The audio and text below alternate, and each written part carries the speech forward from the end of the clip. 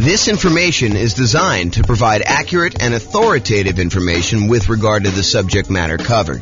It is offered with the understanding that the presenters are not engaged in rendering legal, accounting, or other professional services. If legal advice or other expert advice is required, the services of a competent professional should be sought. Welcome to the Springfield Real Estate Investing and Real Estate Financial Planning Podcast. Learn all about investing in real estate in Springfield, Missouri, with a combination of real estate financial planning and modeling with numbers specific to Springfield, plus syndicated, more generalized recordings of live and pre-recorded real estate investing classes, not all of them specific to Springfield. Be sure to stay tuned after the podcast for a message from our sponsors. The following is part 3 of 6 parts of the class Overcoming Obstacles for Real Estate Investors. Be sure to check out other parts published as separate episodes. Okay, now we're going to cover overcoming negative cash flow. So here's the challenge. You're in a market where buying a property with a reasonable down payment gives you negative cash flow, or it's really close, or when you have property management, it's negative. Or when you have property management and you're putting stuff aside for maintenance and vacancy like you're supposed to do, it's negative. Or, something like that. Or maybe you're putting less than a full down payment down. You're buying something with Nomad. You're putting 5% down or something. And in your marketplace, it would be positive cash flow with 20% down or 25% down, but not with Nomad, which was true for our marketplace for a long time. Now it's really hard to make cash flow even with 20%, 25% in some cases. So the challenge is you have negative cash flow. How do you solve the issue of negative cash flow? So cash flow equals income minus expenses. So just like we did with down payment, we're now going to talk about 2 approaches to solve this particular challenge. We're going to look at different ways to reduce expenses, and we're going to look at ways to increase the income on properties. Okay? So for my brokerage business, I was a real estate broker. I still have a license, but I'm not really doing a lot of stuff. For my brokerage business, I created 2 new trademarked terms. So you guys can't go and steal these. But 2 new trademark terms I used. I had a lowest monthly payment guarantee, and I had a maximum cash flow guarantee. And so these were 2 strategies I used when I was going and talking to clients. I would have this massive list, which you'll see here in a second, on how to make sure that they had the absolute lowest monthly payment when they bought a house. And then we'd have a separate checklist for how to make sure they had the maximum cash flow on a property when they did that. And I would offer them a guarantee on it. So there's some type of guarantee. I'm not going to talk about the details because I don't have time. But those are the 2 things I did. So what I'm going to cover tonight is based on those 2 ideas. Now, super important note. Not all of these can be used. And in fact, some directly contradict each other. So one might say you're going to, charge yearly for a rent, or you're going to charge monthly for rent, or you're going to do something else. So they're like opposite ends of the spectrum or something. Some are extremely rare and uncommon. I'm just sort of including it to be comprehensive.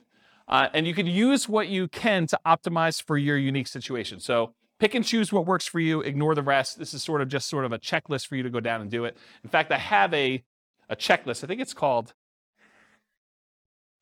called something. How to improve your cash flow checklist or something like that. I don't know. Someone will remember it. I'll put the links to downloads in the show notes for people. Okay, so let's talk about reducing expenses. Here's part 1. This is pretty comprehensive. It's a pretty big list. So I'm just going to ask you the questions. You think about them. So can I put more down to reduce the amount I'm borrowing? You borrow less, your payment's going to be less. Can I put more down to improve your interest rate, lower loan to value? Little known fact, you put 20% down, you get one interest rate. You put 25% down, your interest rate gets better. It's a lot of times much better to put 25% than 20% down. In some cases, if you're doing owner-occupant, it's actually better putting 5%, but I digress. Next question, can I pick a loan with lower closing costs, especially if I'm financing the closing costs? So try to pick a loan where your closing costs are cheaper, especially if you're kind of rolling those into the loan. Can I put more down to eliminate or reduce private mortgage insurance, PMI?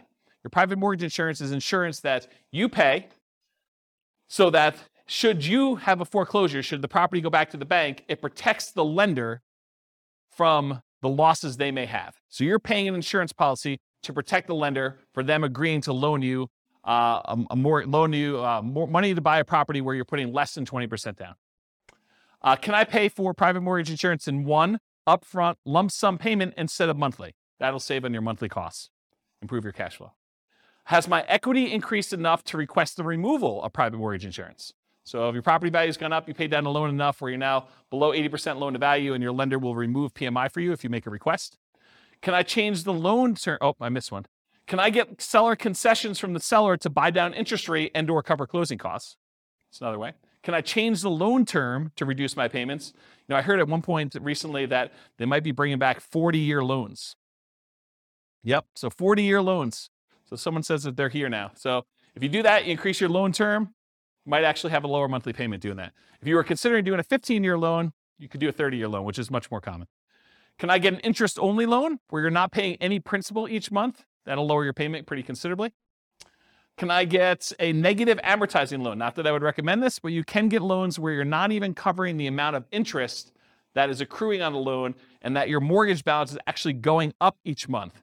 So it's negative amortizing. The mortgage balance is going up instead of the mortgage balance going down, which is a regular amortizing loan. Can I change the loan term to reduce my interest rate? Sometimes if you go to a 15-year loan, the interest rate's better. Can I get an adjustable rate mortgage to lower my interest rate? And actually, Austin was going to remind me, I think this is probably the appropriate time to say it, but a lot of mortgage companies, mortgage brokers now are recommending, just because of the nature of our market, some of these like a 1 year at one interest rate, the second year at a different interest rate, and then by the third year, your interest rate is the normal one for the rest of the 28-year for a 30-year loan. And so this is a way to kind of improve your interest rate. But the question I had on here is, can I get an adjustable rate mortgage to lower my interest rate? And I sort of think that's somewhere between buying down the rate and doing a lower one. I should probably put that on there, its own separate one. Hopefully I'll remember to do that myself too. Maybe someone wants to email me if they don't see it on here.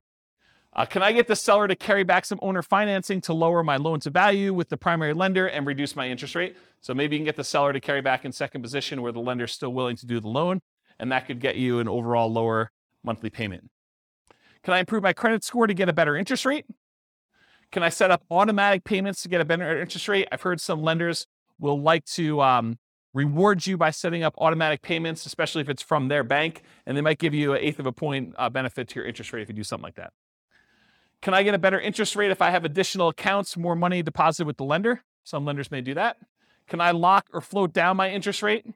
We talked about this. We talked about the shocks and, my client going under contract before interest rates went way up. Well, if they had locked their interest rate, that would have actually improved their thing. Or float down the interest rate is where interest rates are headed down and you are able to get it lower if the interest rates drop by a certain amount between when you initially locked your rate and when you close.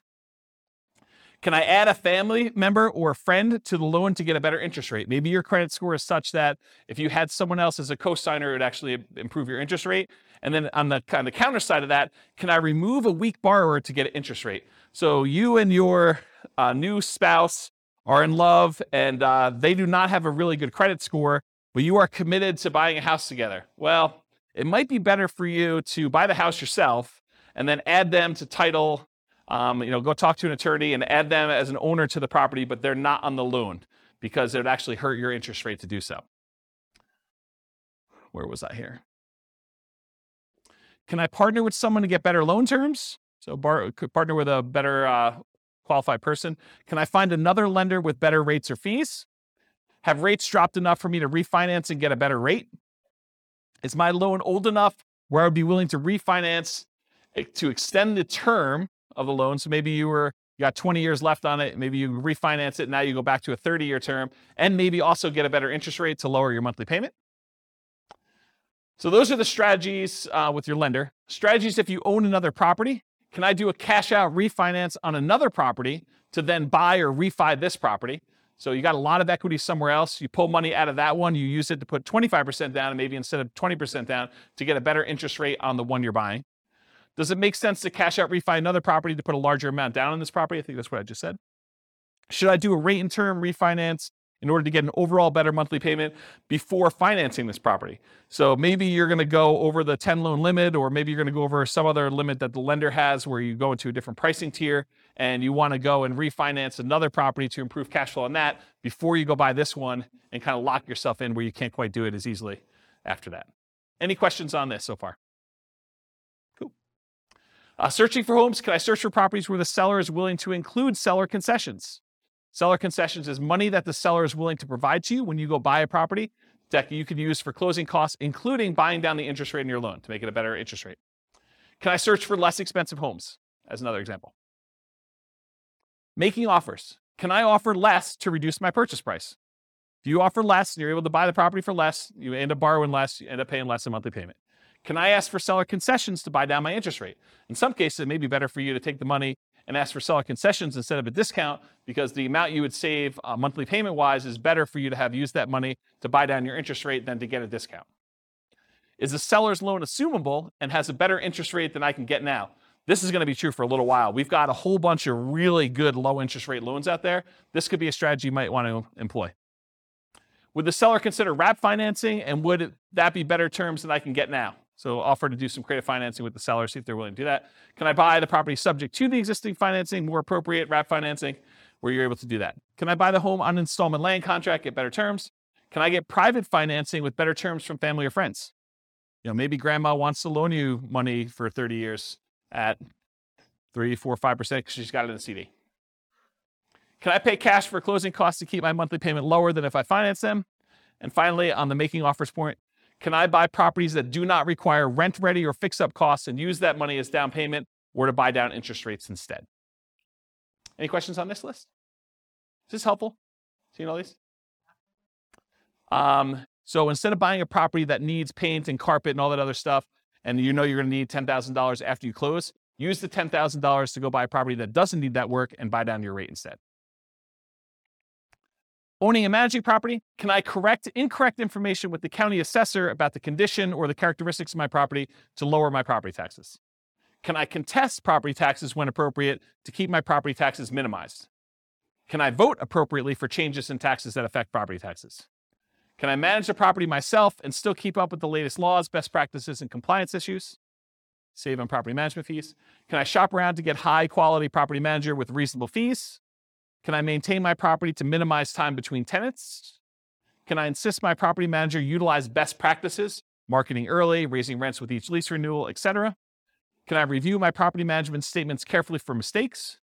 Can I raise my property insurance deductible and take on more of the property insurance risk personally? It's a trade-off, right? Because when you have a claim, you're probably paying for that. But if you feel like you need cash flow now for certain reasons, you may want to do that. Can I add or remove people from my property insurance policy to improve the rate I'm getting? Property insurance is based on credit score partially. Can I evaluate the exact property insurance coverages to make sure that you have appropriate level of coverage? Maybe you're overinsured, maybe you're underinsured. Can I compare insurance rates to keep insurance premiums competitive? Can I make sure tenants and tenant buyers have renters insurance? Can I get a discount paying for HOA insurance or other bills in advance? In some cases, you can get a discount by doing certain things in advance. Can I sign up for auto pay on utilities to avoid any per bill fees charged by utility providers? And can I use quality replacement maintenance materials to lower the overall cost of maintenance over time? Any questions on this one? Helpful stuff? Good. All right, so we just covered all the different ways to kind of reduce expenses. And we primarily focus a lot of stuff on mortgages because that's one of your largest percentage-wise expenses on a property. Now we're going to talk about ways to increase income. So maximize income, part 1 of 2. Can I subdivide my property into multiple units to increase rent? For example, rent upstairs or rent downstairs separately. Can I rent by the bed or by the bedroom? Can I rent parts separately like a garage or the community pool or RV parking or RV in the backyard as a vacation rental? Can I add some other type of income for the property? Can I add services, utilities like high-speed internet for an extra fee? Can I offer the property to a tenant buyer on a lease option, lease purchase, or agreement for deed to increase the income and reduce maintenance on the property? Can I charge pet rent? Can I charge fence rent, new carpet rent, or extra fee for something else the tenant desires I install? Can I tier rent by credit score and/or security deposit? Can I change the term of the rental agreement, either do daily rentals, Airbnb type stuff, weekly rentals versus monthly? Can I charge weekly or biweekly instead of monthly? Can I include done-for-you services like lawn care, snow removal, or house cleaning for an extra fee? Can I convert my property to a duplex, triplex, or fourplex or more? Can I get the property furnished to get more rent? Can I start marketing earlier and start at a higher, more aggressive rent to test market prices? You start 90 days in advance, you have plenty of time to test before the property is vacant. Can I charge a fee for auto pay, or can I charge a fee for not being on auto pay? That's an example of two conflicting, contrary ideas that you can either do one or the other. Can't do both. Or maybe you can. Charge for either way. Whatever you want to do, there's a fee. I'm joking. Okay. Can I schedule my leases to end during peak rental seasons? That's kind of important, actually. Can I target more profitable rental niches like corporate rentals? Can I offer a discount for on-time or early rent instead of a late payment?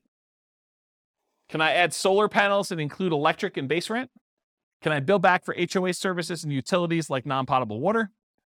Can I get paying roommates for nomad properties that you're living in? Can I require 60 to 90 days notice for outgoing tenants to not renew?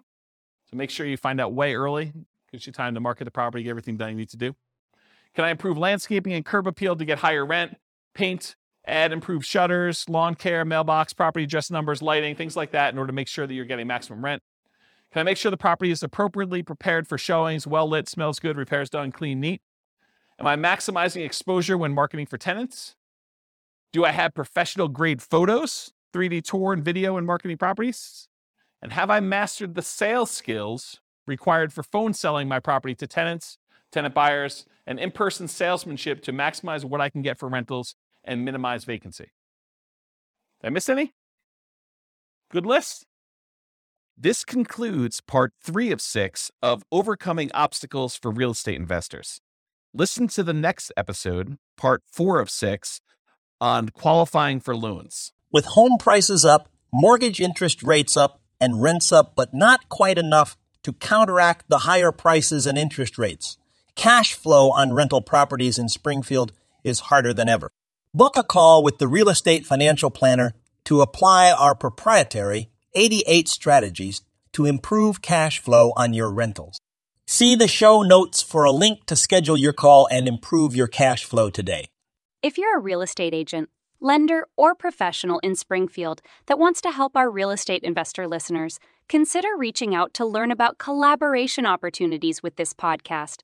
We'd love to add more value to our listeners by having you assist our investors buy, sell, and finance their real estate investments. See the show notes to schedule a call to discuss collaboration opportunities